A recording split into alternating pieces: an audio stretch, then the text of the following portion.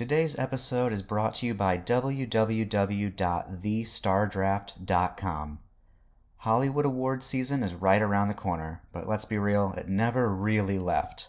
Anyway, that means it's time to play everyone's favorite fantasy game. And no, I'm not talking about fantasy foosball. Draft a team of celebrities, and when they score wins and nominations through award season, your team earns points. At the end of Oscar night, the top scorer across all leagues will take home a cash prize. So create a league with friends or join a league to make new ones. Drafts are held every night. Play today at www.thestardraft.com. Draft celebrities, slay your friends, win money. We share the same love, the love of film. And now what I'm about to say probably will stir up a lot of conversation around over the country. You commie, homo-loving sons of guns. It's not about you. It's about these characters. They are two of the finest gay Americans, two wonderful men. And I am greatly honored and tremendously moved. Don't let anybody tell you this isn't a terrific thrill. It would be a lie if I told you I didn't know what to say, because I've been working on this speech for about 25 years. Well, it's my privilege. Thank you. And welcome back to this month's episode of Academy Queens.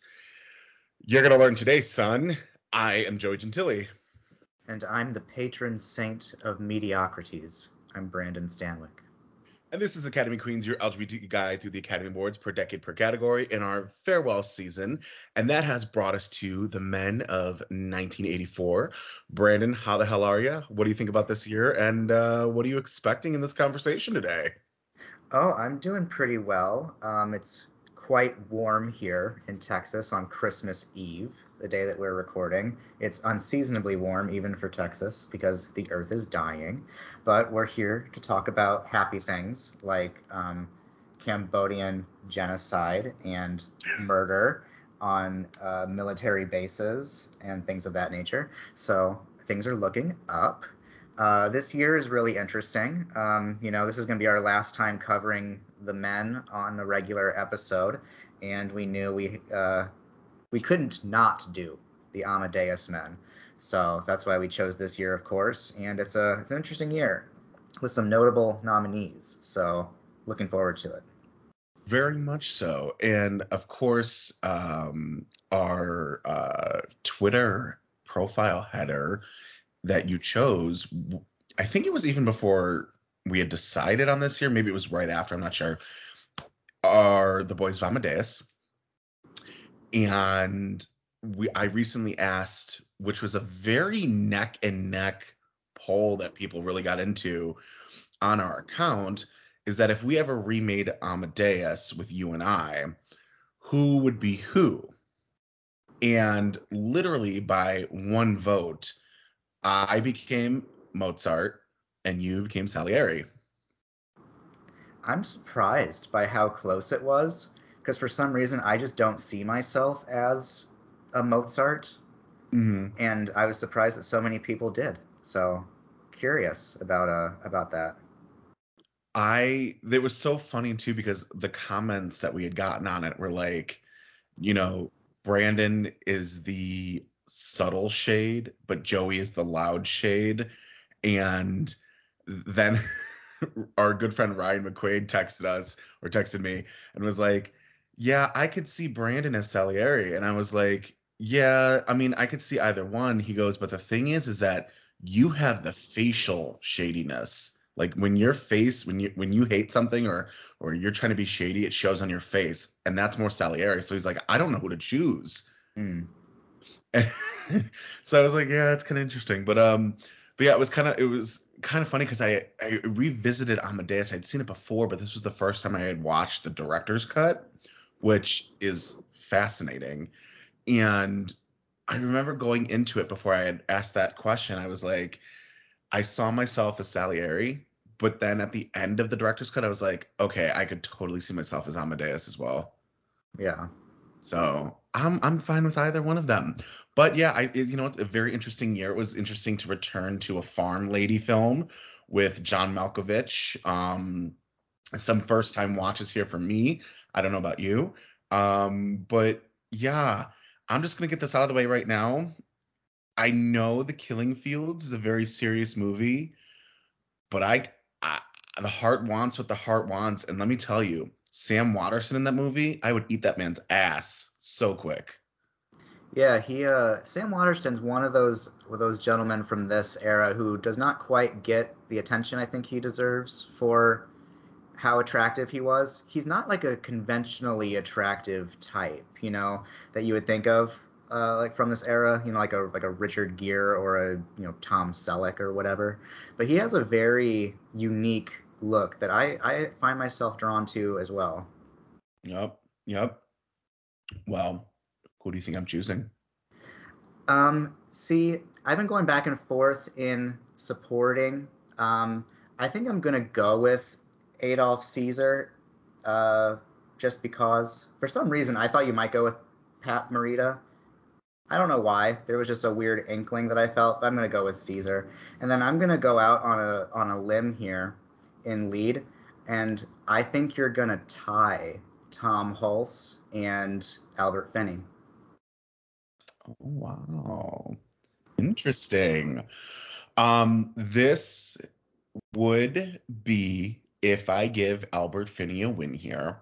He would become the only actor we have talked about so far where I give him a win for every nomination. Because despite how terrible Tom Jones is, I do give it 2 Oscar wins for acting, Albert Finney and Diane Salento from Whore Meadows. And then I do give it to him for Murder on the Orient Express. I tie him the year before 1983 with both The Dresser Men, and then I would give it to him for Aaron Brockovich. So do I give Albert Finney a perfect record? We shall find out. All right. Supporting. I don't know with you. I genuinely don't know. Because if record is still set with how we do this show, you're not giving it to Noor because that is category fraud. But you may surprise me. So if I'm going off of the 4 men who are left, I could see you giving this to John Malkovich, to be honest, now that I really think about this. I don't know. You might say Ralph Richardson, totally take me by surprise, but I would say as of now, Malkovich. For lead, see, I want to say F. Murray Abraham, but I could weirdly also see you giving it to Sam Waterston here. So I'm just going to be nuts. I'm going to say Malkovich and Waterston. Most likely wrong per usual when it comes to your guesses, but I will just say that. All right. Well, shall we kick things off then? Let's do it.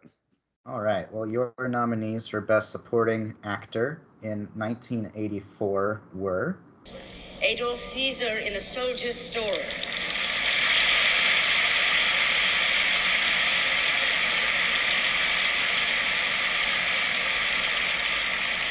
John Malkovich in Places in the Heart,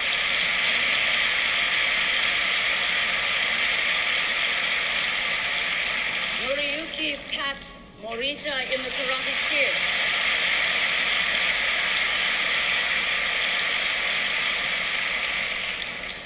Hang S. Noor in The Killing Fields,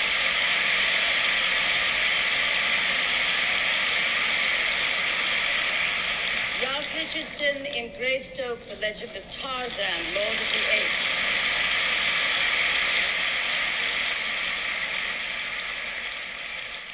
Okay, starting off with our winner for the year, we have Hang S. Noor winning for The Killing Fields. This is his first and only win and nomination. Going into this, he wins the Golden Globe for supporting, he wins a BAFTA for newcomer, and he wins the BAFTA in their lead category. In The Killing Field, he plays Dith Pran, a local journalist in Cambodia covering the Civil War and Khmer Rouge uprising, alongside a journalist from the New York Times. So how do you feel about Hang S. Noor in The Killing Fields? So I want to point out my first initial reaction to Hang S. Noor is paying my respect to him. Not only as an actor, but as a person who survived this horrible tragedy that happened in Cambodia. His own wife was murdered by the regime while giving birth to their child. And his story is super touching, but also very tragic on how he got there and then his ending, because despite surviving all of that, he's murdered over jewelry in 1996.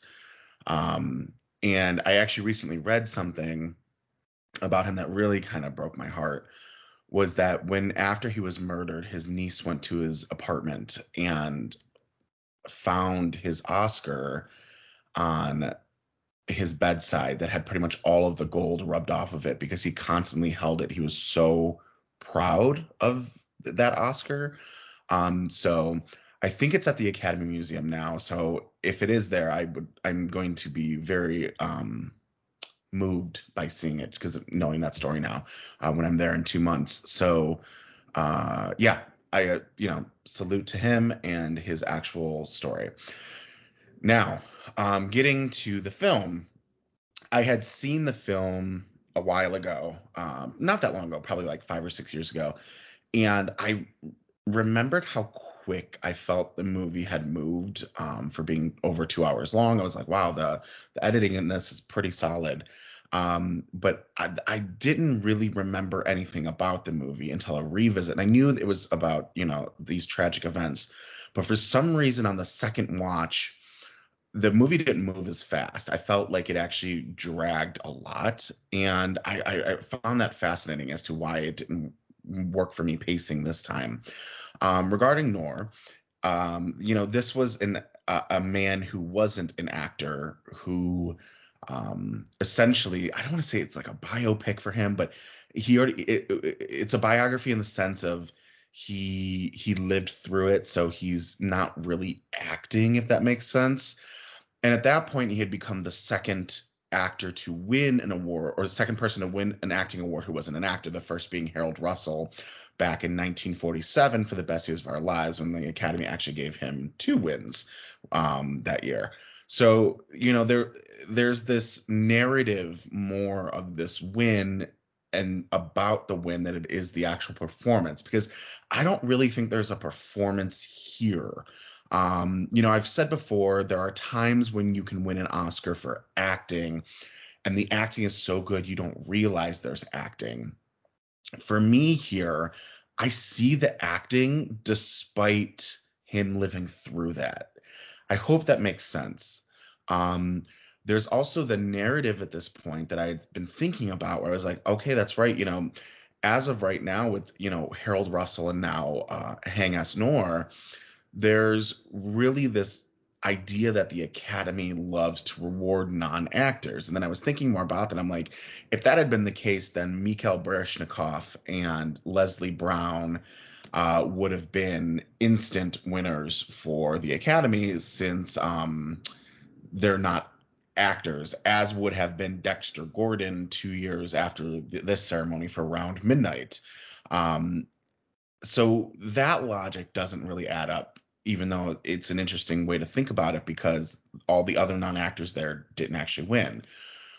So I am more curious, is this win about the performance, or is this politics when it comes to the win?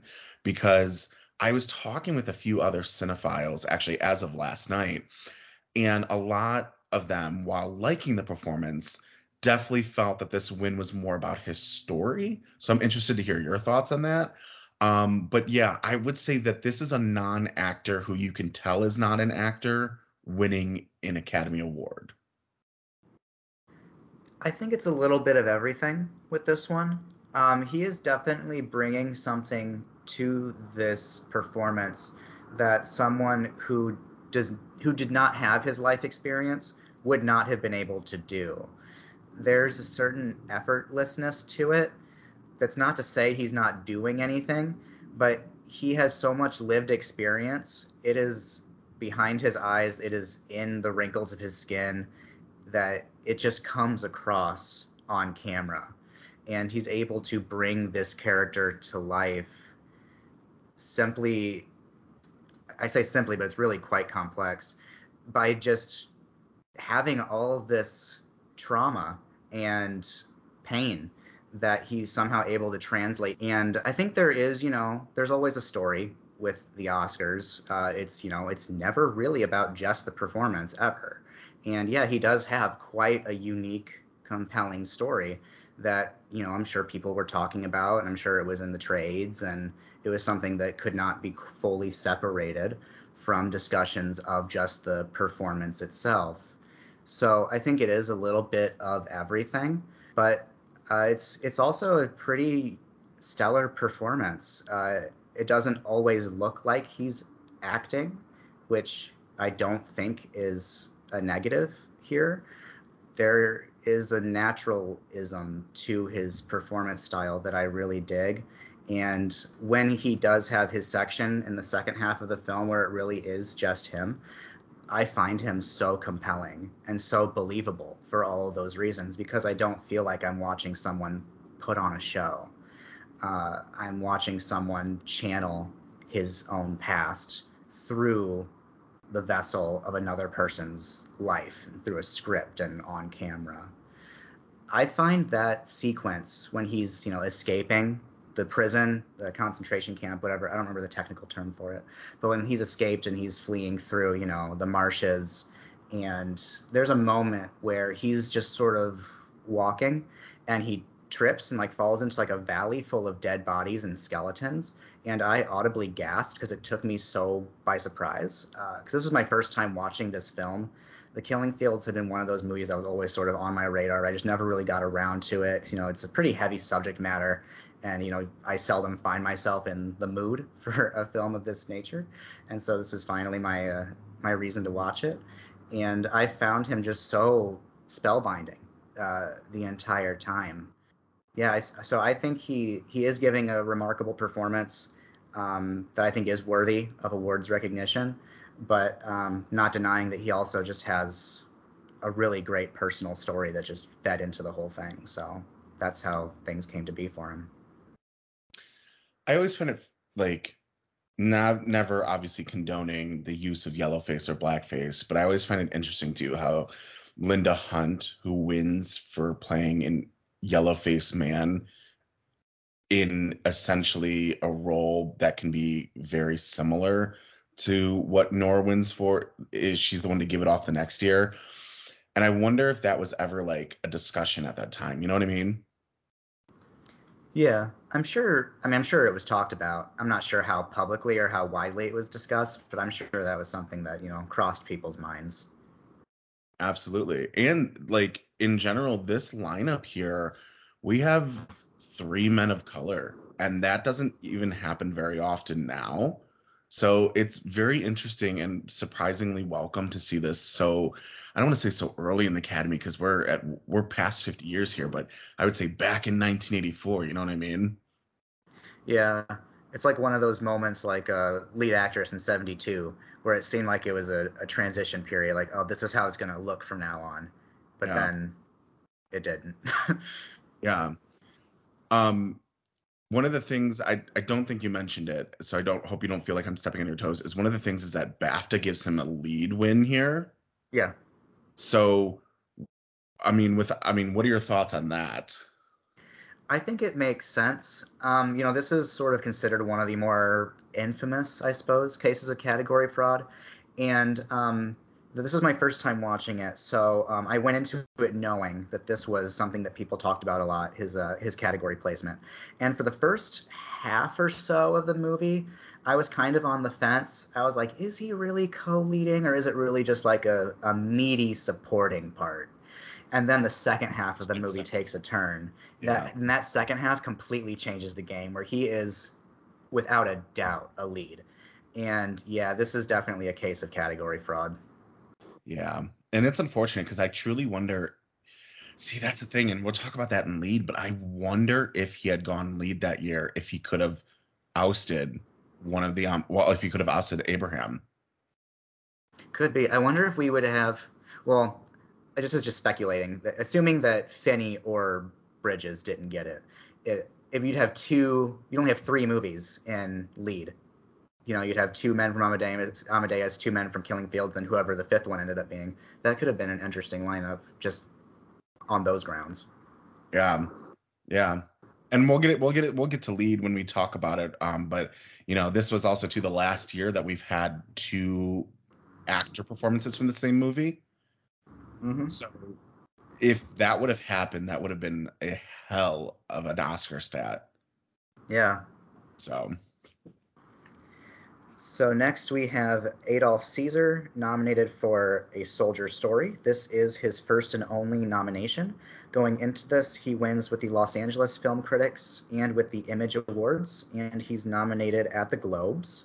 In A Soldier Story, Adolph Caesar plays Sergeant Waters, a murdered commanding officer whose death sparks an investigation. So how do you feel about Caesar in A Soldier Story? So this was a first watch for me, and I was very pleasantly surprised with this movie. I was very into the drama of it all. I was very much into the acting. Denzel Washington has always been a man who is fine as fuck, but young Denzel, talk about someone else who needs their ass ate. In this is just glorious. And Adolph Caesar was an unknown person up until this film. I only knew him from The Color Purple, which was the following year. And then, of course, you have my Oscar winner for supporting actor for Ragtime in here, Howard E. Rollins. And so it was nice to see him in this. And I was just like, this movie is wonderful. And of course, you have Patti LaBelle in the beginning. And I genuinely really like this movie. I also think Norman Jewison always understands the assignment.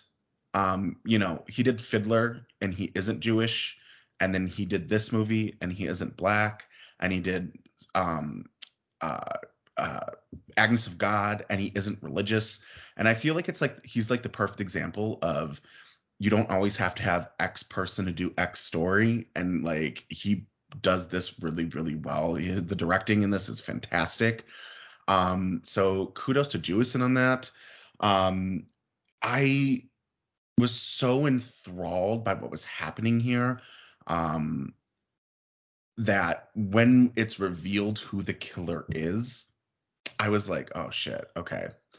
Because you're getting this story of this murdered officer in the military who is Caesar right in the beginning. So I'm like, what the hell? Like, I was not expecting that. And then the movie's told through flashback stories as well as present day like murder mystery. And I'm like, I am here for this.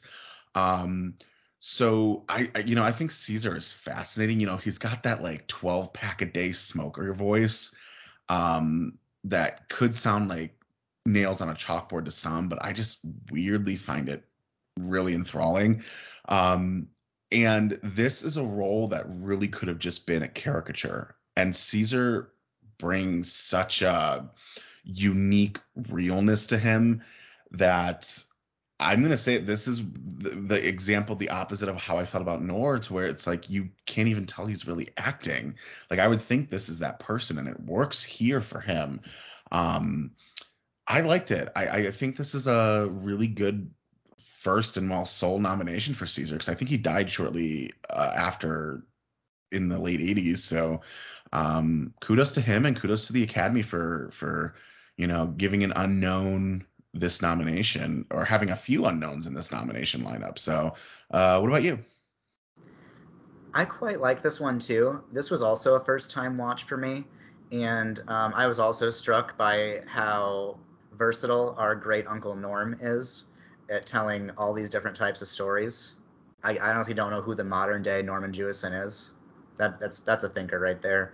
But Caesar, I think, is magnificent here. I did not know the whole story of A Soldier Story going in. I knew it was about a murder, and that's pretty much it. Just in general, I knew it was about a murder.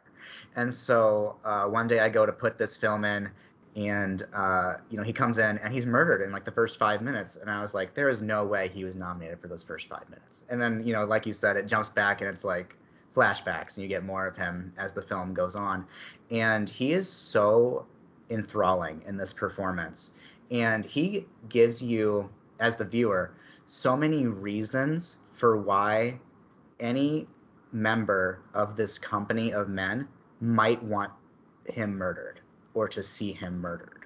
He's a guy who has his own struggles, of course, and he's dealing with a lot of odds, and he's just trying to create the best company of men that he can in the way that he thinks he needs to, and sometimes that methodology doesn't work for everyone, and it causes tension and troubles and resentment, and it kind of backfires. And so there's a lot going on in this character and his motivations that lead other people to develop their own motivations, possibly, for wanting him to die. And I really dug it. I thought this was a very interesting character study, set in a very interesting time period for this particular group of men. And I was actually quite taken aback by it. And it's a stellar cast, like you said. Caesar's great, and then you've got our good old buddy from Ragtime, and David Alan Grier's in this, and Denzel Washington. Great cast. And I was surprised that I had never seen this one before when it was over. And Caesar's a big reason for that. I feel like he deserves some more shout outs. Yeah, apparently there's a remake of this happening, which I think this movie really deserves a remake just so it can be seen by a new audience. I mean, this movie needs to be seen anyway because I think it's very important. It tells a story of internal racism in one race. And I was watching an interview. That's a big thing why Norman wanted to do this film, because that isn't spoken about very often. I think that's just fascinating in general, for him to want to take on this, to tell that. But yeah, this was also based off of a play by what is called the Negro Ensemble Company. And, that includes Debbie Allen, Angela Bassett, Adolph Caesar, Keith David, Clavon Little, Delroy Lindo, Esapath Americason, etc., etc. So a very well-known company that originally did this as A Soldier's Tale, I believe it's called. Maybe I have to look into that. I know it's not called A Soldier's Story. I think it's called A Soldier's Play. That's it. And this is being remade as a TV film, and I'm like, no, like this should be theatrical, especially for the fact of this film at that time, because Rollins was really the biggest name in this movie at that time because he was fresh off of his Oscar nomination. But think of all the untapped Black talent out there that could be seen in this production if it is theatrical. They deserve that, and it really should not be a TV remake. I'm okay with it being TV. I'm not, a theatrical purist, I guess. I guess I'm a little bit of an outlier when it comes to that sort of thing. But I definitely think this is a story that should live on, however that ends up being. But I'm very curious how they'll go about casting the Waters part, because the idea of colorism crossed my mind while watching this movie. And I wonder how much that plays into the dynamics among these characters, and how Waters maybe came to get where he is, being a lighter-skinned Black man in this time period. I want to look up, see if anyone's ever written about that, because the idea just kind of crossed my mind while watching it. Also, Caesar is a very short person. That idea also crossed my mind, because he's this little guy in this position of power among these other men who kind of tower over him and are mostly more muscular than him. And so the power dynamics of this group is very fascinating. And the way Adolph Caesar finds the ways he plays off of that dynamic to maintain his power. And sometimes it's kind of taken out from under him. Sometimes a higher up officer will sort of strike him down in front of his men. And there's a bit of, I think, humiliation that he has to try to mask. So there's a lot of power struggles going on that I find very fascinating as a viewer. So I'm curious how it would play today, how it would be casted and directed today. Yeah, and this also got a Best Picture nomination, so I really wonder like where this would have wound up that year um, in the rankings. Yeah, I don't know. I hope a lot of people watched it. Yeah. Like enough people to get it higher up than like fourth or fifth. Yeah, I don't know how much of a priority it was for your average Academy goer back then. Honestly, looking at that lineup with the Killing Field, Passage to India, Place in the Heart, I kind of really hope it came in at least second or third. So. Yeah. Well, next we have John Malkovich, nominated for Places in the Heart. This is his first of 2 nominations. Going into this, I guess you could say he was maybe a bit of a threat. He has the National Board of Review and the National Society of Film Critics locked up, and he's nominated with the LA Film Critics and the New York Film Critics. In Places in the Heart, John Malkovich plays Mr. Will, a blind boarder and veteran living on Sally Field's property. So how do we feel about John Malkovich in Places in the Heart? So obviously we talked about Places in the Heart in 1984 with the women, and I find Places in the Heart, its supporting characters more fascinating. Like Lindsay Krause is my supporting actress winner. I am just astounded with John Malkovich here. I think he's so good in this role. And I don't know if this is the correct term that I want for this, but I feel like his character here is almost set up as like a red herring in a way that like you don't know how to react to him when you first see this movie. Like, is he a good guy? Does he not just give a shit? Should we trust him? And he ends up being the most like trustworthy person in this film, especially for the time that it's set in and the content of the film. You know, Malkovich is really, really good here. Malkovich is good, I think, in most things in general. And, you know, he is my winner a decade later. I think it's a decade later in 94. No, in 93. Yeah. He's my winner in The Line of Fire that year. So, you know, I give him a win down the line at some point. But this really surprises me every time that I watch this. Not like I'm watching Places in the Heart on loop, but you know, since we've done this show, this is the second time I've watched it, and it is genuinely a role that I feel needed the right actor. You know, Malkovich was also really good in The Killing Fields. You know, I find him fascinating in that movie. He's fascinating here. So all in all, he just had a really good 1984, and I'm living for it. Yeah, John Malkovich was really making a name for himself here in this time period. I mean, I think he had already been a thing on the stage for a while. And, you know, in 1984, he made sure that the movie theater going audience really knew who he was. I did not know he was in The Killing Fields until I was watching it, and he just kind of popped up. And I was like, damn, Malkovich is really killing it in 1984. And I thought he was really good in that film, too. You know, if they had gone with Noor in lead, I would not have minded Malkovich being campaigned for there. I know you couldn't be double nominated, I guess, for Places in the Heart and Killing Fields, but whatever. In a hypothetical scenario, fine. I think he's pretty decent in Places in the Heart. I'm not a big fan of Places in the Heart. It's not a movie for me. It kind of, you know, grinds my gears a little bit just because I'm a bitch, I guess. But I think he is doing pretty well here. There's times, I don't know if this isn't really a compliment or a diss, but there's times where I'm watching his performance in here and I feel like he is inventing Jeremy Strong as I'm watching it, because these are the types of performances that I feel like Jeremy Strong is always going for. And I like Jeremy Strong. It's just a weird connection that I make while watching this. So I can see why critics might have been the ones really going for him, because like I said, he was already a thing in the theater world, and I'd imagine that a lot of these particularly New York critics would probably be familiar with him in that sphere, and so maybe there was, you know, some anticipation going into his performances here in Killing Field and Places in the Heart.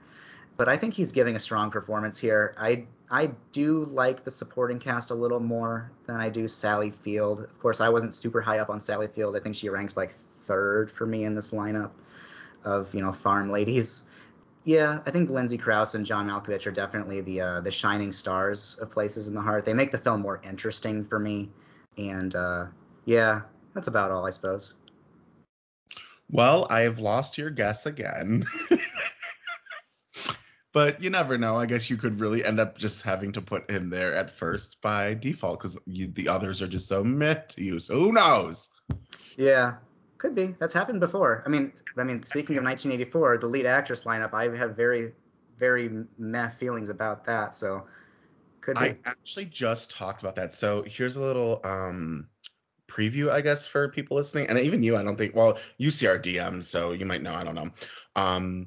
But I was just a guest yesterday on the Lone Acting Nominations podcast for Catherine Burns for the last for last summer, and Gordon, the host, and I had a discussion about because I'd asked him, I was like, out of the episodes you've done so far, who is your favorite and then least favorite, lone acting nom? And his one least favorite was like just because that whole list is bad. And I'm like, yeah, that's how I was with 1986 with supporting actress. Like I was like, I just give it to Tess Harper because whoever says Tess Harper, and I hate that whole lineup. And so like we got into that whole thing. So I'd be very interested to know if that truly is for you here about this lineup in general. Yeah, I mean, I like Sissy Spacek in The River, who I ended up just going with for my winner in Ladies of 84, just because I don't really care for Sally Field in Places in the Heart. I think Jessica Lange is doing well, but I reward her elsewhere. I need to maybe revisit Passage to India at some point in my life, because I like Judy Davis, but then again, that movie I'm not crazy about. And then, who's the fifth one? Redgrave and the Bostonians. Oh, that's another one I probably need to revisit at some point because I just found that movie just boring. But maybe, I don't know, maybe a rewatch will change things. But as of right now, I'm just like, give it to Sissy just because. Yeah, we all need more Sissy Spacek in our lives anyway, so. Yeah. Well, next we have Pat Morita nominated for The Karate Kid. This is his first and only nomination, and going into this, his only precursor is with the Globes. He was nominated, but of course did not win there. In The Karate Kid, Pat Morita plays Mr. Miyagi, a martial arts master who takes a troubled teen under his wing. So how do you feel about Pat Morita in The Karate Kid? So I love the pop culture zeitgeist. I've referenced this before many times on this show, that some actors have and what their character means to American culture, to international culture. Pat Morita as Mr. Miyagi is one of the most internationally cultured figures of the 80s. Like, period. People love The Karate Kid. I mean, The Karate Kid is so iconic. There is a spin-off series in present day 2021 called Cobra Kai that is an Emmy-nominated show.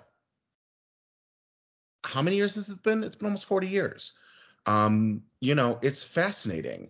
I also think that a role like this becomes too iconic for the actor to where it hurts the actor. And that happened with Pat.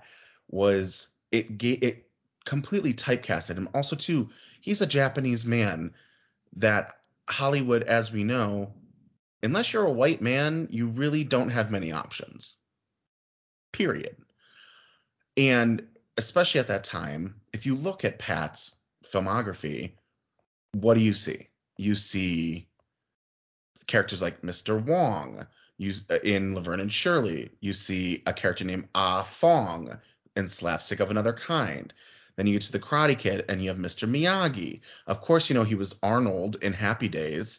But then, Yip Tak in The Vegas Strip Warrior, Tommy Tanaka in Amos. I mean, it becomes a parody, and that's kind of really shitty. No, that is really shitty. So while, he's amazing as Mr. Miyagi, and he's iconic, wax on, wax off. Find me a more quoted quote of a film of that decade. Maybe he's top 5.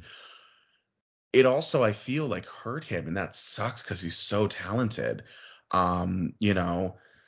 His very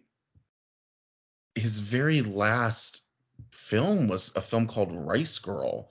I mean, it really just sucks that he couldn't expand more, and that's not the fault of him. But the man is so talented. I mean, he reprises Miyagi in 3 sequels, and you know, it's a fascinating role because Mr. Miyagi really starts off as someone you can't root for, in my opinion. He comes off very hard-headed. But what sells me is that drunk scene he's got where we learn about his wife and how he opens up. He becomes the uncle you've never had. He becomes the father you've always wanted. He becomes the teacher that you wish you could have experienced. Mr. Miyagi is a full spectrum of emotion, and it's like coming home to an old friend every time you revisit it. And he's the only one in this lineup who I feel like has, like, even though he didn't win, he's the most recognizable name and role in this lineup. And that's a testament to time. That's a testament to his performance and the film itself. Bravo for the Academy for nominating this, because this doesn't feel like an Academy nominated film nor role. I love this one. I knew what, wax on, wax off was for years before I had even seen The Karate Kid. And that's just one of those movie moments that has really just, ingrained itself in people's minds, especially of, people of that generation and their young kids, because of course this was just before my time. But I, grew up knowing what that was. And this is a performance that I, for a long time, really until recently, frequently would misremember that it was a nominated performance. I feel like there's been half a dozen times in my life where I've been looking things up and been like, oh, Pat Morita was nominated for The Karate Kid? Oh, that's cool. I've had that exact thought like 6 or 7 times in my life, as if I'm learning it for the first time, because I just keep forgetting it. And rewatching it for this, I think he's really great here. He's more than just your cookie cutter mentor character. He really develops a fully realized person. So when Miyagi's first introduced in the film, it's been so long since I'd seen it, I've forgotten so many of the little details. He is given such rich backstory, like you had mentioned, with his wife and the war and all that. And he's given scenes of humor. Like you mentioned, his drunk scene, and then there's moments when he's training Ralph Macchio, and he's like in the catcher's uniform, like the baseball catcher, and he's just having the kid just punch him. It's really comical, the way that it's shot, and I think Morita does a really fine job. It's unfortunate, that Hollywood is what it is. I would say it's unfortunate that Hollywood was what it was, but it's not really a past tense situation here. Progress is being made, I suppose, but it's still not really great for non-white actors. But I think Morita, really takes a character that could have very easily been a 2-dimensional stereotype in another actor and director's hands, and really does something special with it. And a lot of the reason for why Miyagi has stayed with people after all these years is because of the heart and soul that he, as a performer, poured into the role. So I think this is a worthy nomination, even if it does seem a little bit odd that The Karate Kid is an Oscar-nominated film. But I guess in the end, I kind of dig it. Yeah, it's fascinating, and especially coming off of a year where we had such a queen of Yo Jung-yeon winning an Academy Award and only being the second actress of Asian descent to win. There is a horrible stereotype that is happening with actors of Eastern Asian descent winning or being nominated. Miyoshi Umeki wins, doesn't really have anything else to do. So far, Yo Jung has not had an announced project, and I really hope that changes. Pat Morita gets kind of nothing really to do in the sense of not playing a Mr. Miyagi caricature type after this nomination. Hang S. Noor never has anything to do after this win. Rinko Kikuchi has barely had anything to do. The only actors of Asian descent who have really had anything to do post-nomination have been the Tilly sisters, and Megs didn't last very long. And Jennifer had to resort to, not, I shouldn't say resort, but Jennifer mainly is a poker player now, is really only Haley Steinfeld. So it's like, can we give these actors something to do? That'd be great. Yeah, give them something to do. Next, we have Ralph Richardson, nominated for Greystoke, The Legend of Tarzan, Lord of the Apes. This is his second of 2 nominations. Going into this, he wins with the New York Film Critics, and he is nominated with BAFTA and the National Society of Film Critics. Here he plays the 6th Earl of Greystoke, a living ancestor of Tarzan, Lord of the Apes. So how do we feel about Ralph Richardson in Greystoke, The Legend of Tarzan, Lord of the Apes? I had never seen this movie.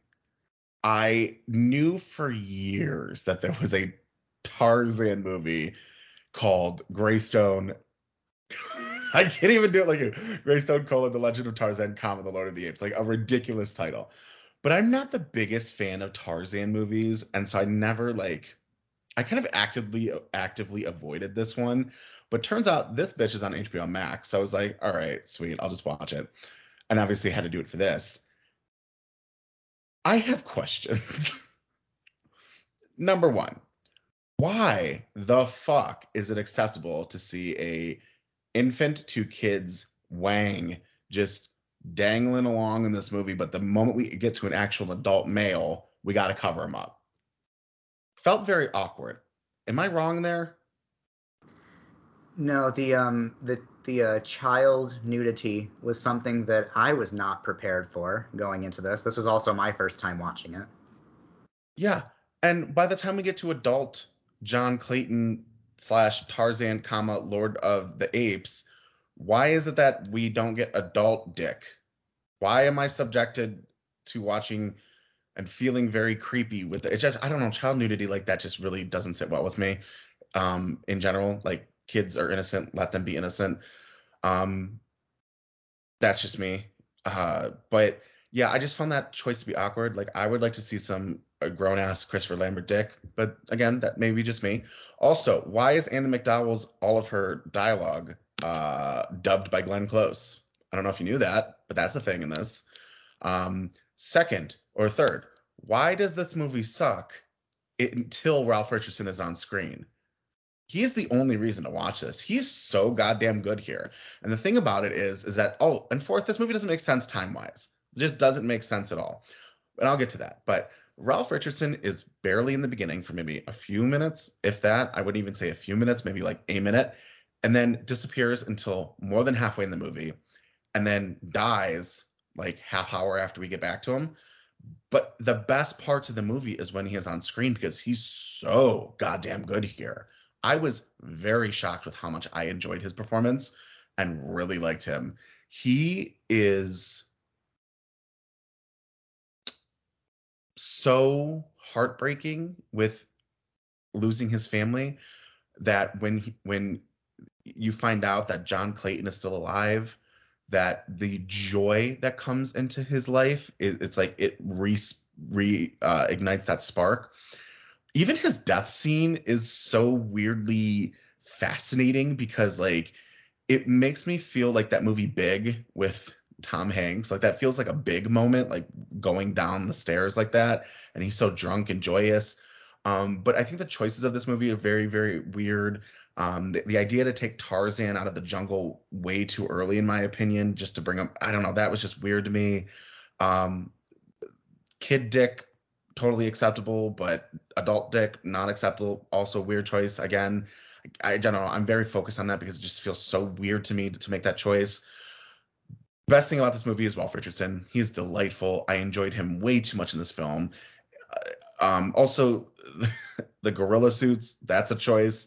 But yeah, if you're going to go watch this movie, watch it for Richardson. But once he dies, turn the movie off. Yeah, what a strange little film. definitely could have used some more Highlander dick or any at all.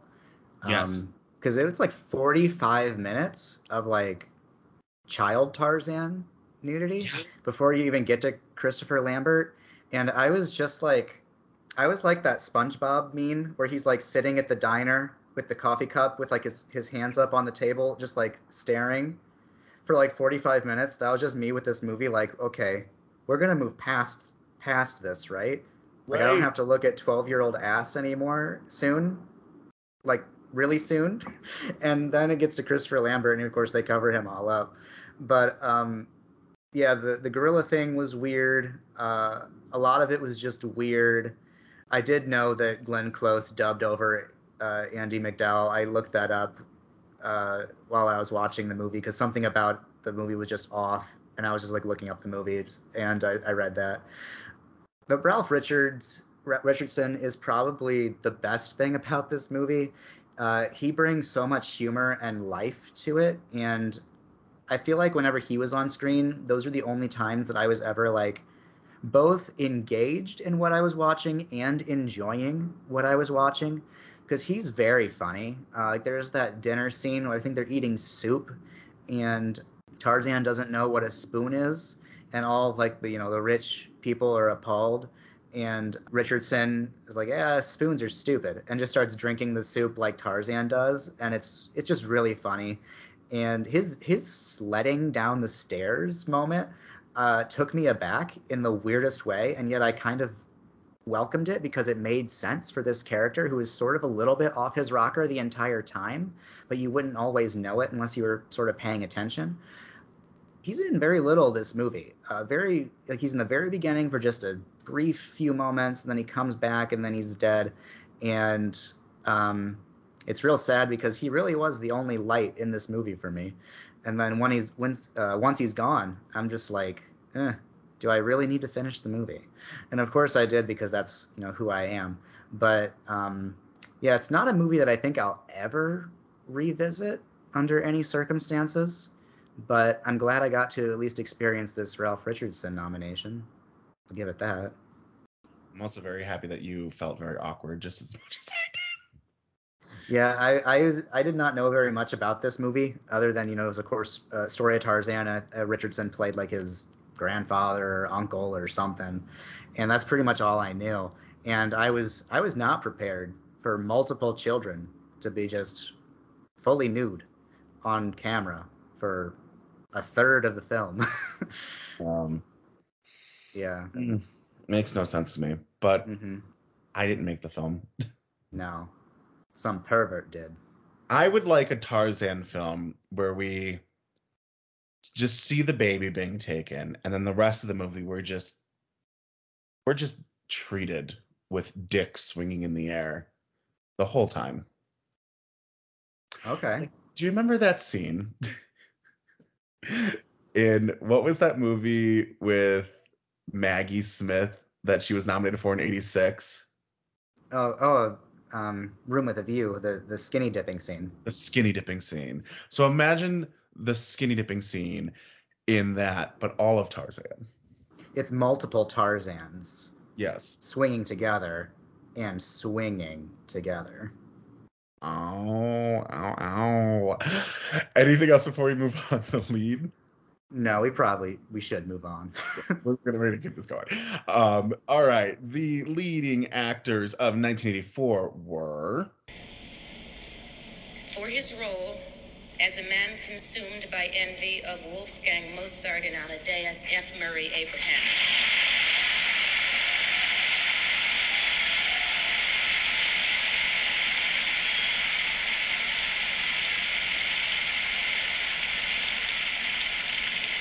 As a being from another planet with much to teach us in Starman, Jeff Bridges.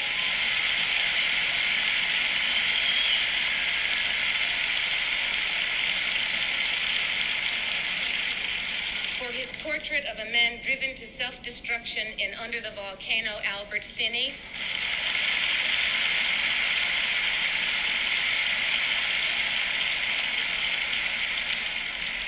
In the title role of the immortal musical prodigy Amadeus, Tom Holt.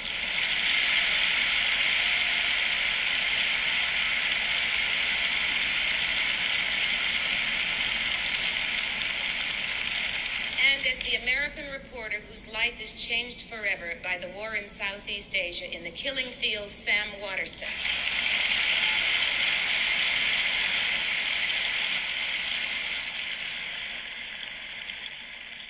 All right, let us start with Albert Finney as Jeffrey, or as I would like to say with that fucking spelling, Joffrey Furman in Under the Volcano. This is his 4th of 5 nominations. Going into Oscar night, he has a Golden Globe nomination for Actor in a Drama, National Society of Film Critics, and New York Film Critics Association nominations for Actor, but he wins at LA Film Critics, but ties with F. Murray Abraham in Actor. In Under the Volcano, again, Albert plays Joffrey Jeffrey, who is, it tells the story of one day an alcoholic losing his shit and trying to be taken back by his wife, and goes to a brothel and gets scammed and then gets murdered. Surprise, that's the ending. So what are our thoughts here of Mr. Finney? I really like Albert Finney in this. This is another one. I had never seen this film, and I really dug it. Like, I completely believe Albert Finney in this role. Like, he is committed to this performance. It's probably, I try not to compare performances in quite this way that I'm about to, but I couldn't help but think this while watching the film. All the things that I kind of have a problem with Nicolas Cage's performance in Leaving Las Vegas, Albert Finney does correctly for me here. I know they're two very different movies, but the characters have a sort of similar sort of crux to them. If you know the stories and their dealings with alcoholism and basically drinking themselves to their own demise. So I guess that's where that connection came from.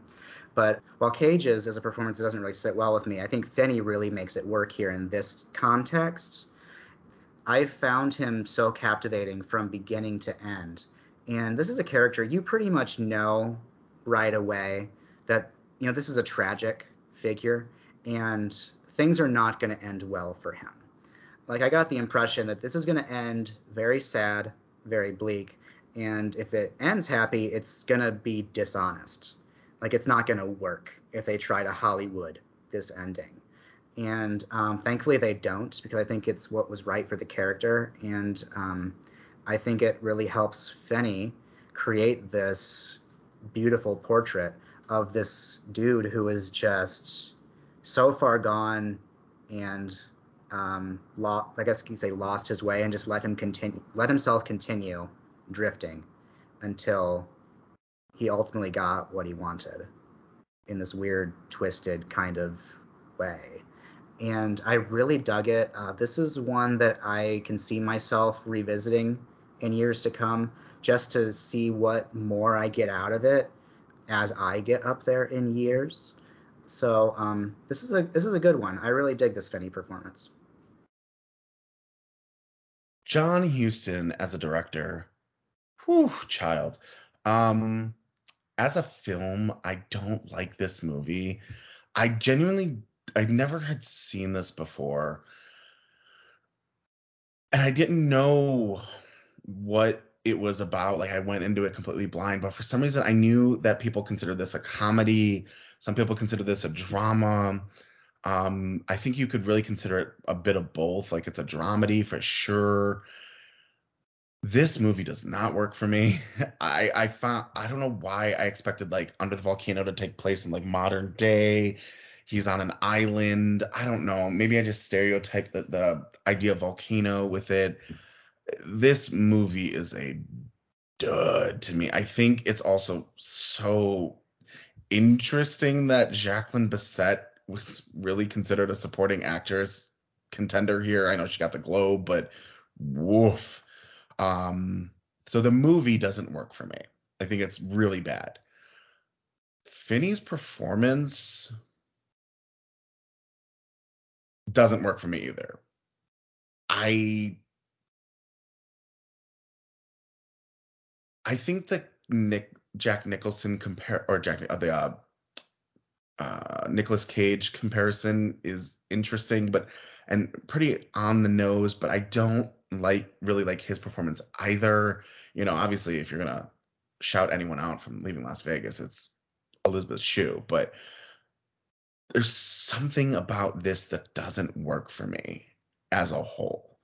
I think Finney is very convincing as the over-the-top drunk, but I think his dialogue here doesn't mesh well with I think everyone else around him. Sans Bissett is so much more interesting. Even Katie Huardo, who has a very small role in this, is so much more interesting as Senora Gregoria. I don't know. I can't tell if it's the script or it's the direction. What doesn't mesh well for me here. I also just think this would have been more interesting if you're going to have, I know he's a part of the British Council, but if you're going to have this story and have Mexico be such a big part of it, I think it would have worked better with a Mexican actor and a Mexican character just to add to the whole thing. I don't know. There's something rubbing me wrong about this movie. I don't like it. It took me a while to warm up to the film itself as well. I liked Finney in it pretty much right away, but the film also was kind of not quite working for me in the beginning. I kind of just let it fall into place for me over time, I suppose. But I can see where you're coming from with it not quite working. John Huston is an interesting figure as a director. His filmography is very interesting. I really like his film, The Dead. That's a very different film. But then, this era, he has Under the Volcano and Prizzi's Honor, which I'm not a huge fan of Prizzi's Honor. So this is sort of right there among that group. And I don't know, maybe it's one that will grow on me over time, but I definitely like Finney's performance more than I like the film. I can see where you're coming from because it's taken me a minute. If I had been fresh off of watching the movie when we recorded this, I'd probably be closer to where you are.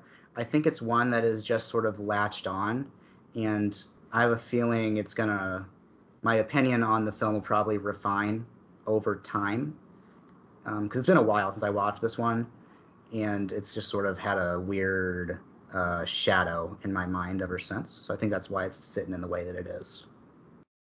Yeah, and you're a big book guy. You definitely read more books than I do. I think I'm on my third book of the year, while you're on your 76, which kudos, by the way.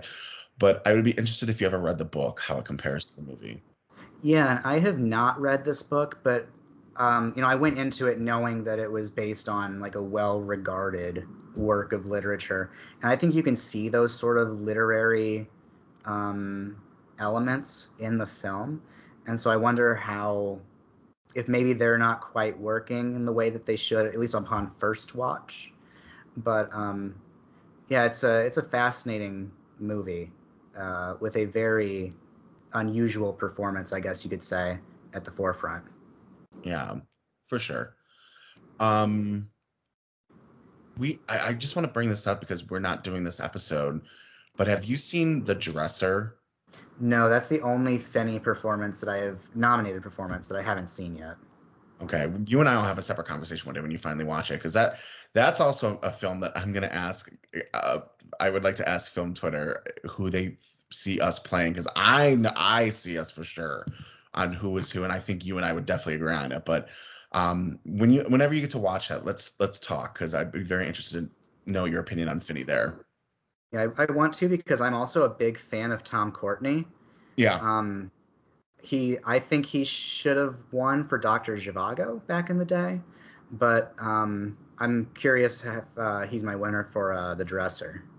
Well, the reason I asked too is because well, not saying that Finney isn't larger than life with this role, because I think the role asks him to be. He is larger than life in The Dresser. Okay. And when I oh my God.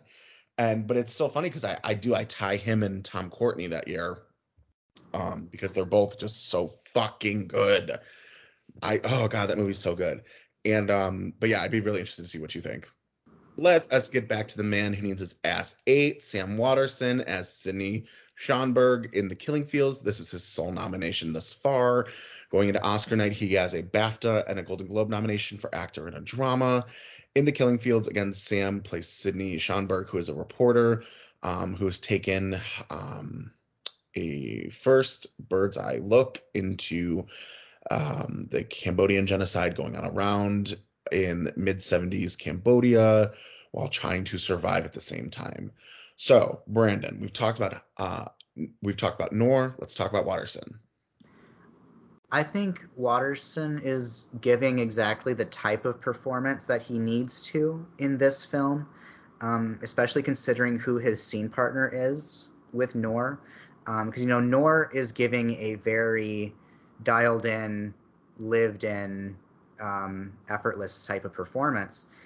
And if Watterson had given, a bigger, flashier type of delivery, it wouldn't have meshed well, and I think the movie would have suffered because of it. Watterson instead gives, a much more down-to-earth, very direct and internal type of performance for this movie, which I think also helps considering where the character ends up going. He's someone who ends up living with quite a bit of remorse over time because, he flees Cambodia when he can. And, you can make an argument that he kind of had to because he very well could have died. And so on the one hand, you can't exactly blame him. And yet on the other hand, you can say that he maybe could have helped his friend more. But, that's really going into a tricky territory. And, he goes back to New York and he lives with that. And it weighs on him and he wins this, award and all these recognitions. And Noor, or Dithpram, isn't there to accept these awards with him and share the stage and get all the accolades. And it's kind of a weird look for him, the Watterson character. And I really dig the sort of internal struggle that this character goes through in the second half of the film that I think makes the ending. I have issues with the ending, but on a paper textual level, it helps the ending work. Their reunification. The way the ending is directed is really the part that kind of made me roll my eyes, but because it's a little bit too sentimental, and the needle drop that hits right there is just laughable. But other than that, I thought it worked on paper. But yeah, Watterson, I think, is giving a very selfless performance here. He's not really chewing things up in the way that another actor in a big epic film like this might try to, in order to try to match the scale of the film. He's simply, just doing what needs to be done and being honest with himself and the subject matter and playing off of his scene partners in a way that helps them form a sort of symbiotic relationship on screen. So I guess I dig Sam Waterston. I know he's regarded for his Law and Order days, and now Grace and Frankie, of course. But we never really talk about Sam Waterston, the film actor, because those are sort of bygone years. But it makes me wonder what he would have done if he hadn't been attached to television all these decades. Yeah, I think Watterson is fantastic in this movie. I think there is such a point that you brought up that, like, if he had been too over the top, like, it wouldn't have worked. He's subtle where he needs to be subtle, and he's big where he needs to be big, and it works so well for this movie. I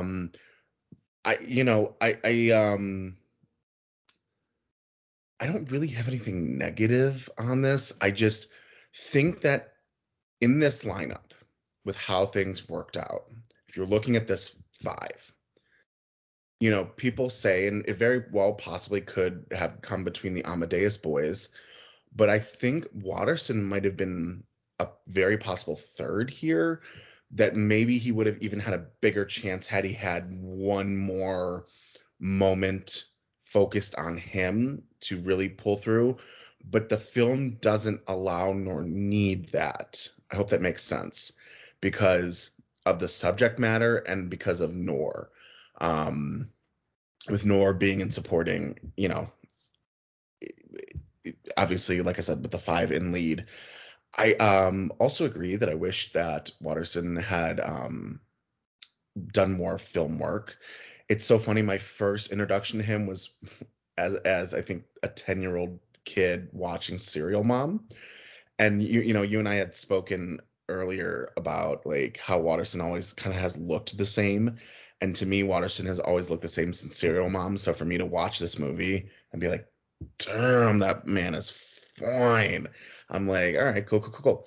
But yeah, it's so interesting just to know him now and what he's done, and things like Grace and Frankie, he's really there.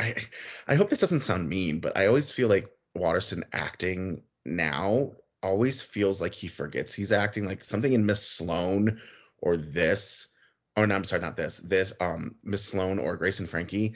I always feel like he forgets he's on a set, and when they get the take that they get, it's always like airheady. Does that come off to you at all? I think I know what you mean. It's not something that I ever really thought about, but listening to you describe it, I'm kind of picturing him, and I think I know where you're coming from. He does have there is a sort of Sam Waterston-ism to the way he has some line deliveries in his more, recognizable roles. And of course, he's father to actress Catherine Waterston, who really hasn't been, I don't think, the leading lady that people thought she might have been. But, we've seen her in some films like Inherent Vice. I think she's really good in Inherent Vice. And then, of course, there's that Alien movie she's in, but that's not her fault. But yeah, I think Waterston does exactly what he needs to here, and it works really, really good. It's also noted that he has less screen time than his co-star, Noor. So I always find that interesting when a supporting has more screen time and wins compared to a lead that has less. So thank you, Screen Time Central, for that. All right, we got to do these two as one because there's no way to not do it. So we have the Boys of Amadeus. We have F. Murray Abraham as Antonio Salieri in Amadeus. This is his sole nomination, and he wins the Oscar. He gets a BAFTA nomination for lead actor. He gets a Golden Globe win for actor in a drama, and then he ties with Finney at LA Film Critics Association. Then you have Tom Hulce, who plays Amadeus in Amadeus, also his sole nomination. And going into this night, he only gets a Golden Globe nomination for actor in a drama. So in Amadeus, Hulce again plays Amadeus, and this is the story of Wolfgang Amadeus Mozart, who the craziness and the eclectic life is really documented. And then you have F. Murray Abraham, who plays Antonio Salieri, who is makes himself really Amadeus's rival, really without the knowing of Amadeus himself. Amadeus confides in him, Salieri manipulates him. And the story is told through Salieri's point of view. So that's why he's in lead, as well as Tom, who plays the titular role. So let's talk Amadeus Boys. Brandon, thoughts? So we had just mentioned how like Waterston and Noor are the perfect pair on screen because they balance each other so well, their character types and their performance styles and all that. And that all really applies as well to the Amadeus gentleman, but in a completely different way. These characters are very different. The setting is very different. The performance styles are very different. And yet they also match each other point for point in a similar sort of way. It's crazy that these two guys didn't become like the biggest stars in the world after this movie, because I think they're both fabulous, giving two completely mind-blowing performances. Abraham here is the winner in real life, and I think he's great here. It's sort of this. I guess I want to say I was going to say subtle, but then it's also not that subtle when you're really looking. It's an interesting balance between being quiet while also being sort of overtly sneaky about things. He has his moments of shade and he has his side eye, and he's definitely a master manipulator. And if you know what you're looking for, you see all the tells of all that. But it's not quite so ham-fisted that you can't believe that the other characters aren't catching on. It's like he's giving the audience just enough to get into the mind of this character without showing his entire hand. And I really dig that. I love watching Abraham play this part. I like watching him pull all these strings and push people's buttons, make people think things and turn them against each other and all that sort of stuff. It's just really enjoyable. And then, you have Tom Hulce on the other side who's giving, the quote unquote bigger performance. There's all the outbursts of laughter. I joked in my head when I watched it that Tom Hulce invented Kitty Foreman from that 70s show, because that's what that nervous laughter reminded me of. I was like, oh, that's Deborah Jo Rupp right there. That's where she got it.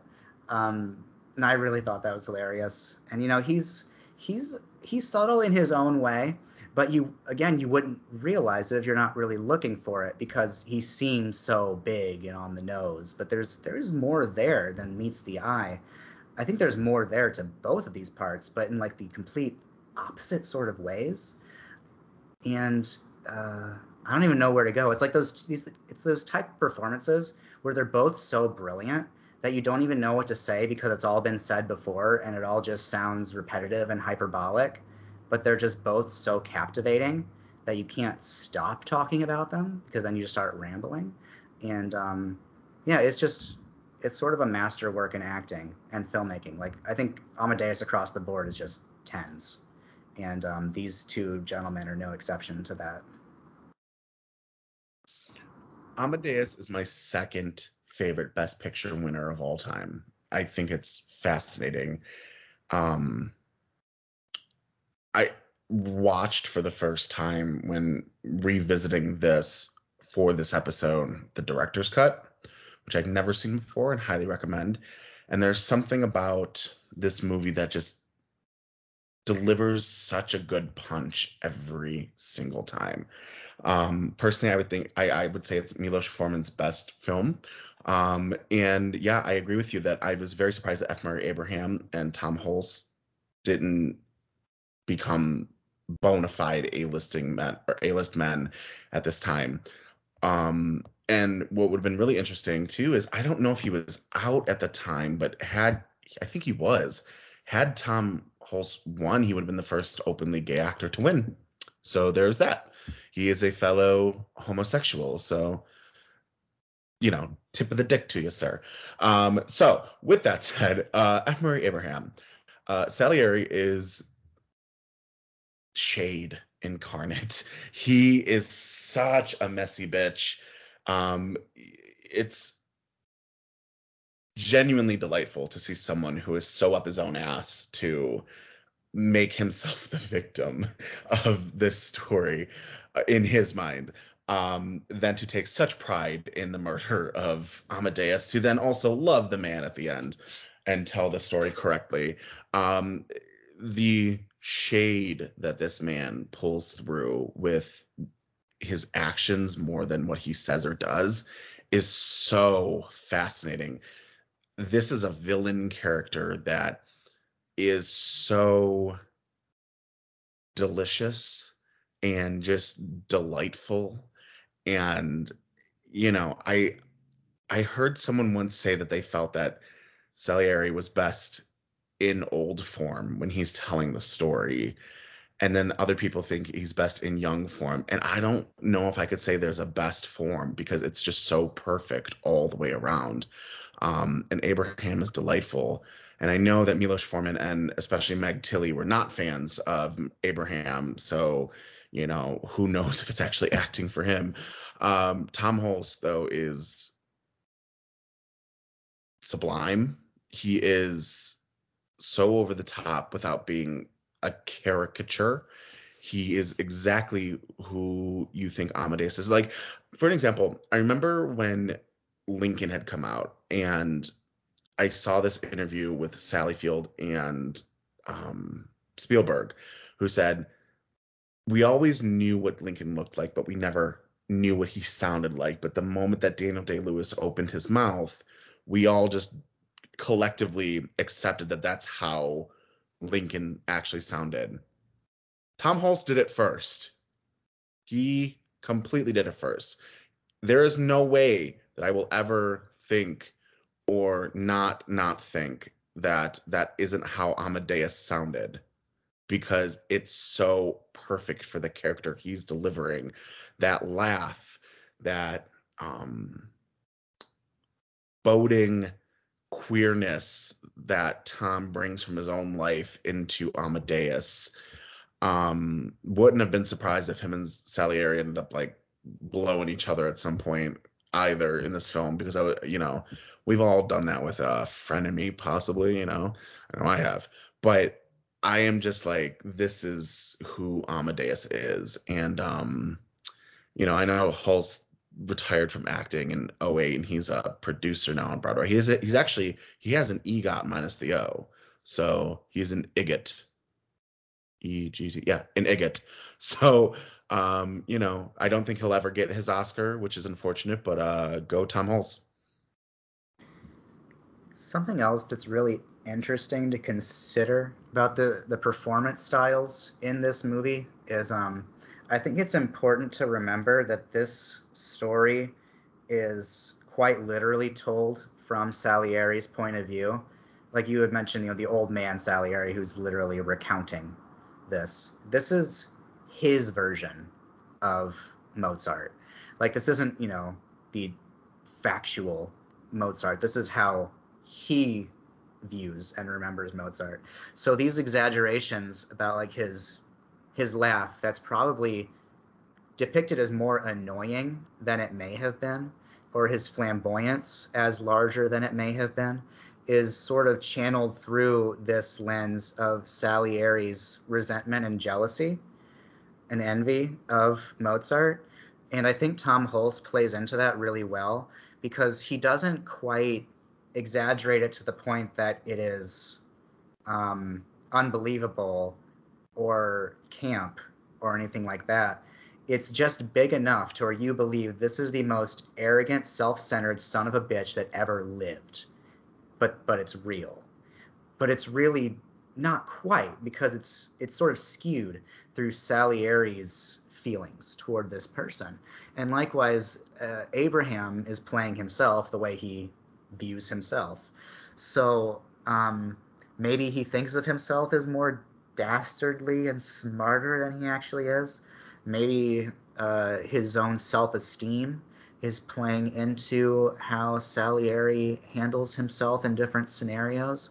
So I think that's a really subtle side of Milos Forman's direction that really brings out these different layers of the performances in a way that does not immediately draw attention to itself. But once you sort of go into the movie with that mindset, you can see how the actors made some of the decisions that they made in the way they decided to depict these characters, given the point of view of the story. So yeah, there's just a whole lot going on with this movie. This is it's a spectacular film through and through, but it's much more complex than your standard viewer might realize upon, first viewing. All right, let's get to Jeff Bridges in Starman as, Starman. Going into Oscar night, he only has a Golden Globe nomination for actor in a drama. Regarding what numbered nomination this is his third of, I believe, 7. And this is, side note, John Carpenter's only Oscar-nominated performance he's ever directed. And side note, people like to say Sigourney Weaver was the first for sci-fi. Jeff Bridges was. Everyone always forgets that. So in Starman, again, Jeff plays Starman, who is an alien who comes to town from space and has to deliver messages and figure out why this transmission that he received. And he takes the form of a dead husband, played by Karen Allen. And there's some shenanigans involved. And what are your thoughts on Jeff Bridges here? So listeners of this show know I've not always been the kindest person when it comes to Jeff Bridges nominations. I like Jeff Bridges as a performer, but his nominations seem to just don't quite do it for me. And Starman, I'm sort of a mixed bag. When it first began, the film, I was not crazy about it. Once again, this was a first-time watch for me, so I was going to this relatively fresh. I basically just knew he played like an alien who came to Earth. I didn't really know the plot.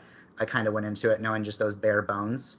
And when it first starts and, he's learning this human stuff, I kind of rolled my eyes and I was like, oh no, is this going to be a movie where some guy is just learning what it means to be human for 2 hours? And I just was not in the mood for it. And as it's going through and he's learning how to talk and learning about mannerisms and gestures, I was like, oh no, is this Jeff Bridges' Nell? I really don't want to watch Jeff Bridges' Nell. Ugh.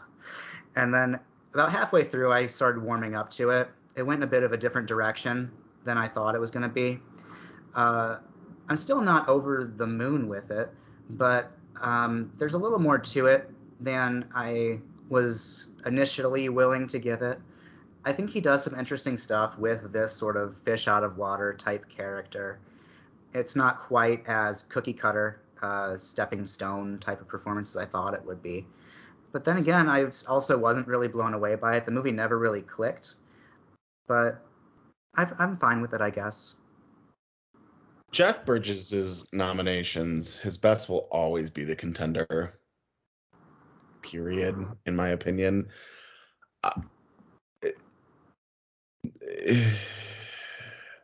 This movie is not good. This movie, I felt like it wanted to be what E.T. was, but for adults. Not saying E.T. is not for adults, but you know what I mean by that. If you're gonna nominate someone here, I guess Karen Allen, but that's even a stretch, really. This doesn't require a whole lot from Bridges. He talks like this and says things like greetings and kidnapping. Why are we nominating that? I don't. No. Why do we keep nominating Jeff Bridges?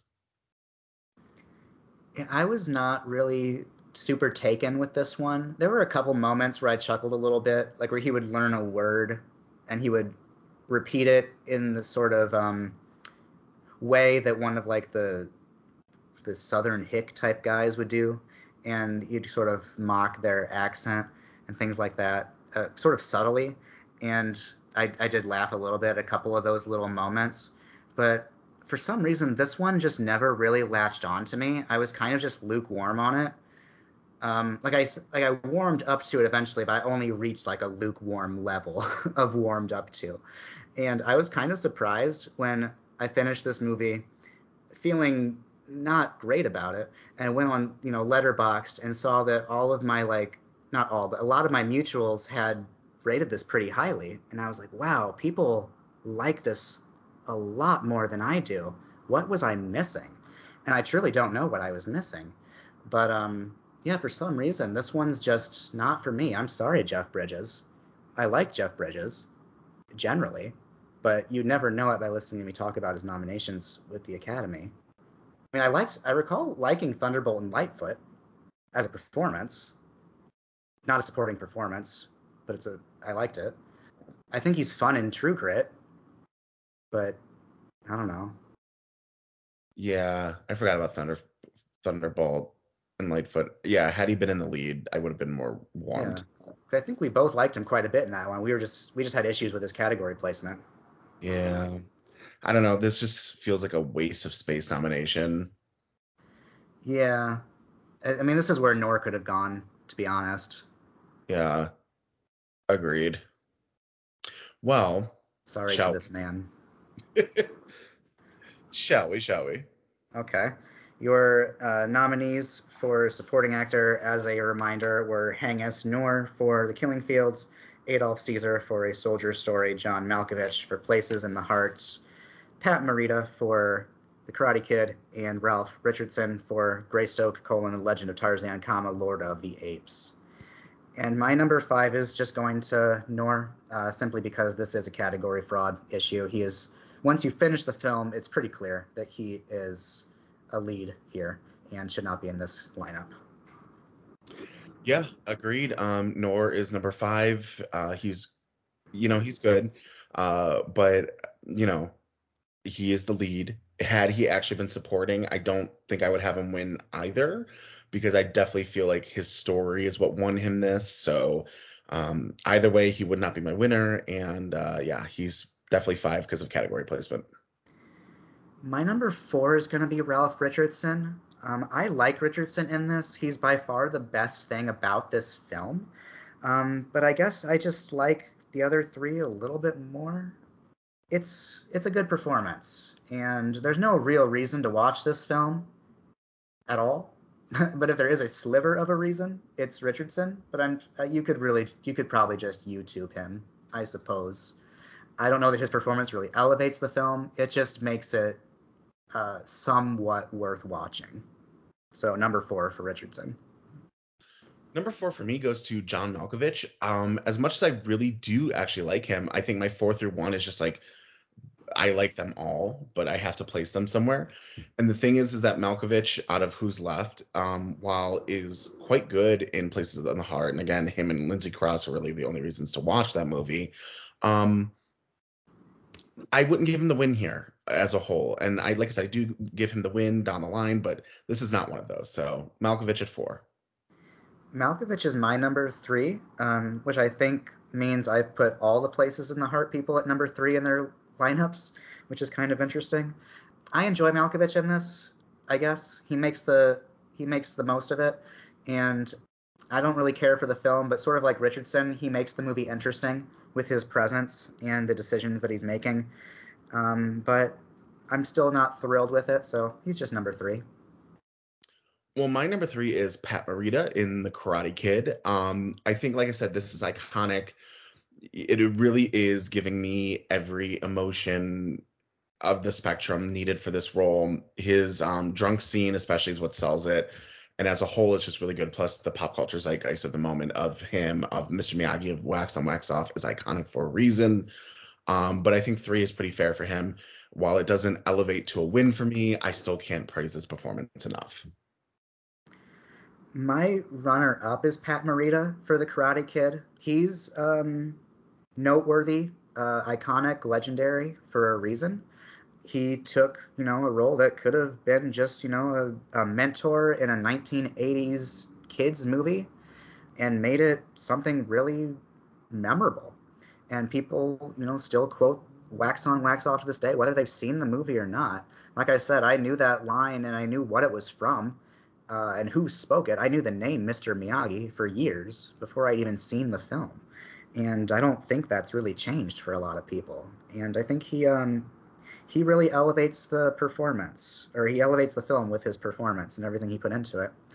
But Adolph Caesar is going to be my winner.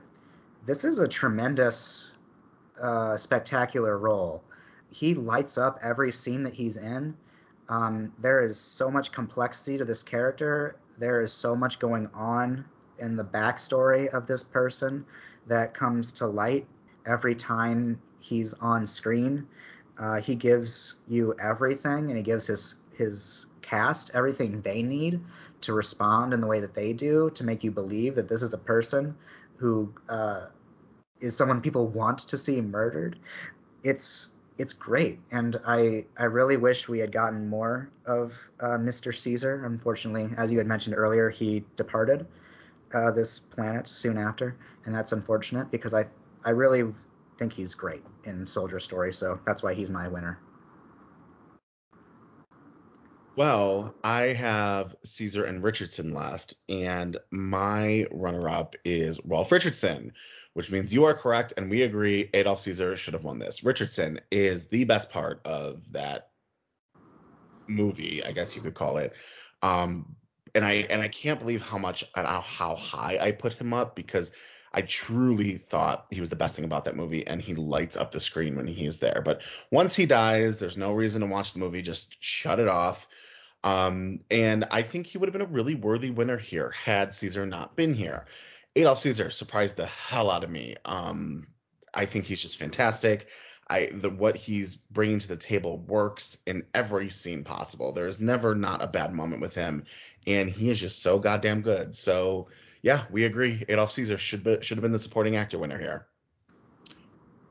So, lead actors, as a recap: Sam Waterston, The Killing Fields; F. Murray Abraham, Tom Hulce, Amadeus; Jeff Bridges, Starman; Albert Finney, Under the Volcano. With that, number 5, Jeff Bridges. No, just no. Yeah, I don't want it to seem like I just hate Jeff Bridges, but he is also my number 5 once again. I think this is certainly not the first time he's my number 5 on this show. It's just this type of, I don't know what it is. This type of story just does not work for me. I just don't find it very interesting. I love that other people do, that they get something out of this. But yeah, it's just not for me, and Bridges doesn't make it any more interesting for me. So yeah, number 5 for Starman. Yep, agreed there. Number 4, for the very first time in his Oscar career, I'm not giving Albert Finney a win. This is where he goes. This does not work for me. Finney, I really thought going in Under the Volcano, like he could do it, like he could become my perfect Oscar nomination ballot winner, and he falls short here. It works, I guess, but he's doing something compared to Bridges, so I guess 4 is fair for him. This might surprise you, but Sam Waterston's my number 4. I really do like Waterston here, and he's giving a performance that I guess what you might say doesn't normally get nominated for an Oscar in this category, in this type of film that's so big, because he does give a more dialed in, sort of subtle performance that I think really works and is exactly what this film needs.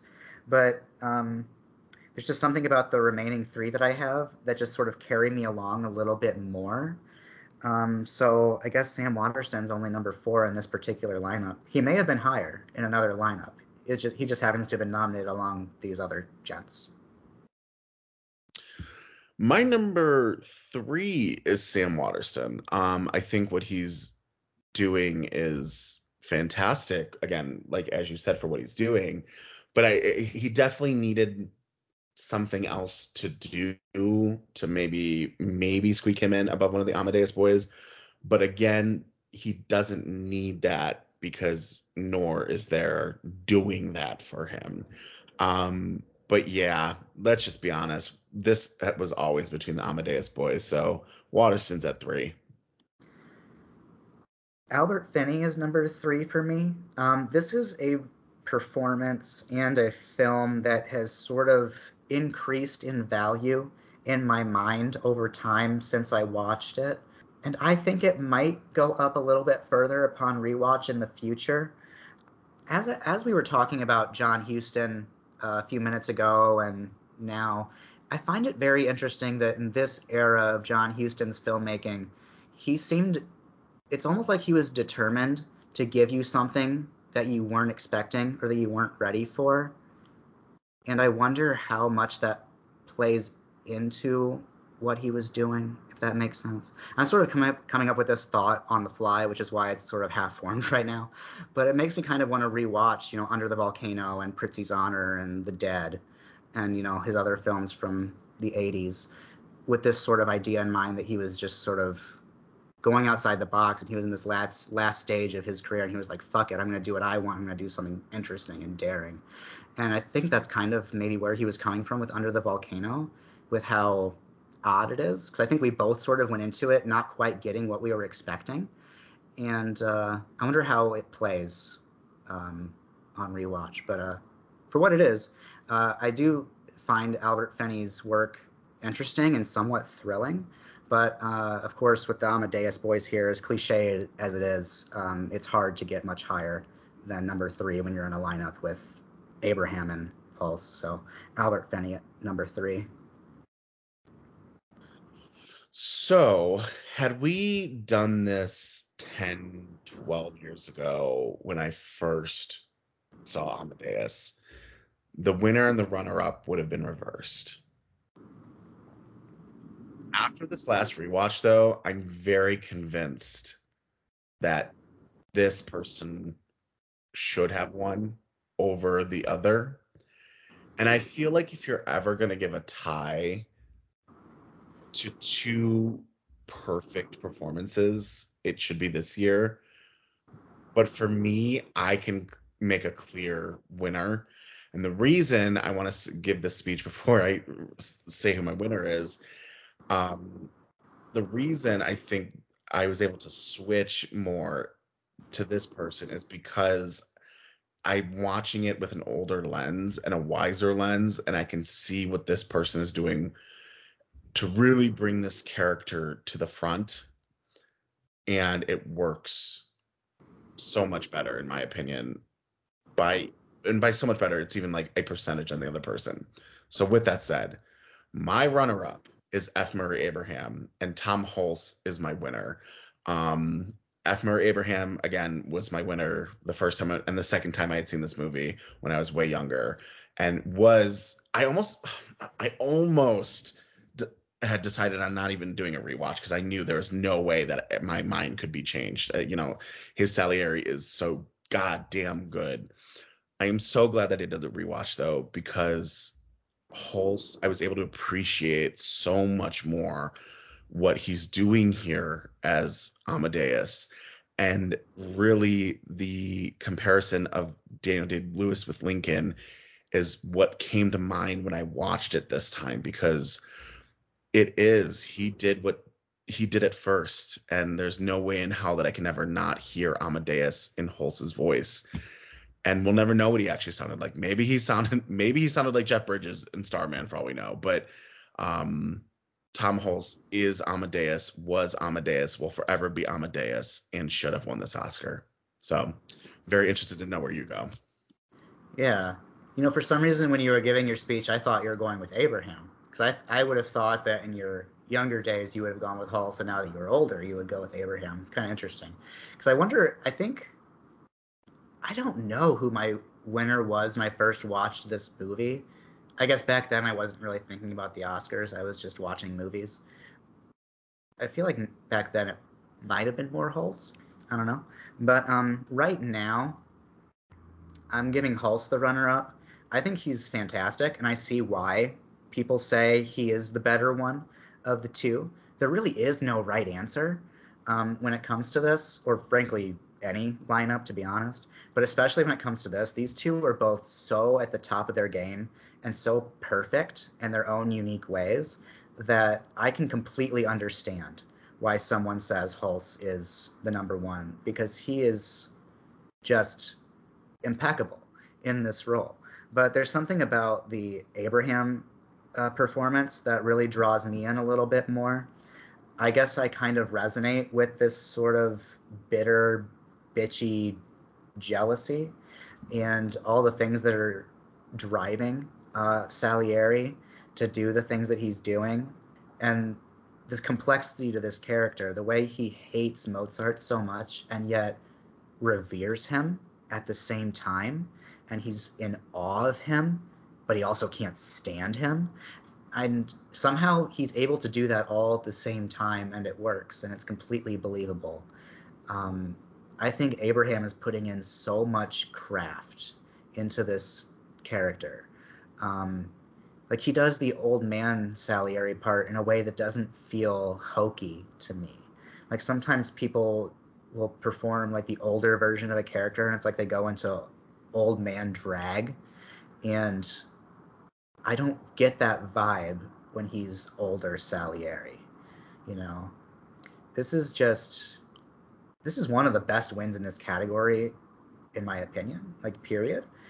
And I see why there are people who say it's their number one of all time in this category. I haven't seen all of them, so I can't say for certain, of course. But he'd be up there for me if you're ranking the actual winners, because he's fantastic. So, yeah, F. Murray Abraham is my winner in this lineup. If there was ever a time in the history of this show that I really thought you would give a tie, it would have been this one too. it'd be totally warranted. Yeah. Yeah, it's like if there was ever a time to give a tie in this lineup, like in this category, Amadeus is the year to do it. Absolutely. And that's the thing, they're both so good. Like there was a moment in re-watching this because my decision and my mind was still on Abraham up until the moment where Abraham visits Hulse dressed up in that like ghost garb. And the reaction that Hulse gives fully sealed the deal for me because, the way he portrays Amadeus is like this free spirit who really doesn't give a shit, but really he's able to pull back and be like, no, I actually care and have these feelings and want to do my best. And it really just sealed it for me at that point. I literally paused the movie and I said, wow, I can't believe I've actually changed my mind on this. It's fascinating. It's so fascinating. Yeah, there was a similar type moment for me with Abraham. Like, I went into this movie pretty sure that Abraham was going to be my winner, but, I go into them as open-minded as I can. And my mind has changed, in past episodes, as listeners have heard. But there was a moment that was also sort of a seal the deal type moment for me with Abraham where, I can't recall her name, Mozart's wife brings the originals to his house, and Salieri takes them, and he's reading the music, and he's hearing it, and he's living it. Abraham has this aura about him. He goes to like another realm, and for another like weird comparison, it reminded me of listening to Virginia Madsen describe wine in Sideways, like that monologue, but Salieri's version, but silent, minus music. Silent meaning no lines, but just Abraham just living in the music of Mozart and being completely enraptured by the brilliance and the genius of this person who he wants to destroy, but also is completely infatuated with. This is just brilliant filmmaking, just all the way through. Like, there is no hyperbole when it comes to praising Amadeus, I feel. Agreed. And even I don't know if this, I'm going to say it because it's not just how I feel. Even with how perfect this movie is, it's one of the few perfect movies I would totally accept a remake of. I'd be interested in what a remake would be. I'm not completely opposed to the idea of remakes, period. I'm not one of those kinds of people. But if the right people were behind it and they had a reason for it, for why it needed to be remade now, if there was an artistic statement, whatever, being made, I'd be open to it. But, just to remake it just for the sake of remaking it, I don't know about that. But yeah. So like the people who own the rights is the Saul Zaentz company, and I don't know if I've ever told the story on this show, but I had done an interview with them a couple of years ago, I think like 2015, just to get an idea of what it would take to remake something like One Flew Over the Cuckoo's Nest. And they said which also makes me wonder how the hell Ryan Murphy got the rights for this, because this is not what they told me because of Nurse Ratched. Not that that's a remake, but you need that company's permission to use that character. Is the only way they would ever remake One Flew Over the Cuckoo's Nest is to do it in the perspective of the Native American character, who in the book, that's who the story is told from. That's the only way they would ever do the remake. So I wonder if they would ever do a remake, but in the telling of Amadeus' side. Okay. Instead of Salieri. You'd have to like completely rewrite it. I think you would have to, but I think you could do it. You could do it. But what I mean is, like, when I was talking about earlier, how what makes these performances so interesting is it's told through Salieri's perspective. So everything that we're shown of who Mozart, quote unquote, was is sort of fogged by Salieri's feelings about this person. So if you did it through Mozart's point of view, it'd be interesting to see how the character of Mozart is depicted first, it being his story told about him, and then how Salieri could be depicted. Would he be even more shadowy, or would it be even more inconspicuous? Well, that's the thing, remember, because in this version, Mozart isn't picking up on what Salieri is supposed to be actually doing, which is, playing him. He's gaslighting him. Right.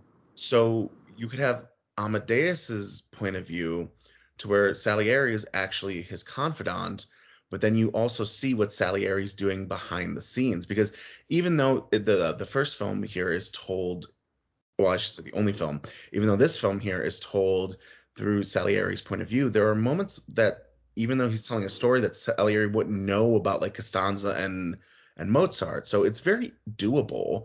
I just think I think that's the only way to do it, is that you would have to reverse the POV. So that would be interesting. Salzan's company, you wanna sell me the rights? Wanna let me? I'll write it.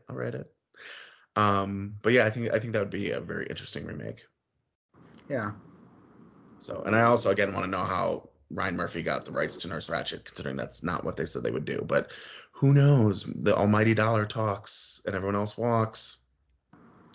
Yes, and Ryan Murphy is the devil. Stay away from this, Ryan Murphy. Don't you ever fucking dare. So, as a recap, Adolph Caesar and Tom Holtz are my winners. And I have Adolph Caesar and F. Murray Abraham. Yes. And that's it. We are halfway through. We've got 3 more episodes. With that, the announcement of what we have coming next is we're going back to the women, and we're finishing out strong with the women. As we started strong, we're going to finish out strong. We're going to the class of 1954, featuring our very last guest ever on Academy Queens, and that is our good friend Christoph. All the way from Deutschland. Yes. Christoph has yet to experience doing an episode with Brandon, as Christoph joined myself and Fritz when Brandon was moving on one of our Patreon episodes. And then we've had Fritz on the regular episode. I think it was 2001. Yes, 2001. So we had to bring in Christoph to fulfill our Deutsch circle. Yes. So we will have not Fritz on the 1954 episode. Not Fritz Heard. Still, one of the funniest things that he ever did was changing his Twitter name to Some Friends Call Me Not Fritz. I was like, oh, that's funny. So, all right. Well, people of the podcast land who have listened, thank you so much for helping us reach the halfway point. Merry Christmas. Happy New Year. Mary Chrysler, all that stuff you want to say from that vine that no one will let die 10 years ago. And until next time, I am Joey Gentili. And I'm Brandon Stanwyck. And on the count of 3, we're going to give a big Academy Queens goodbye. 1, 2, 3. Goodbye. Bye.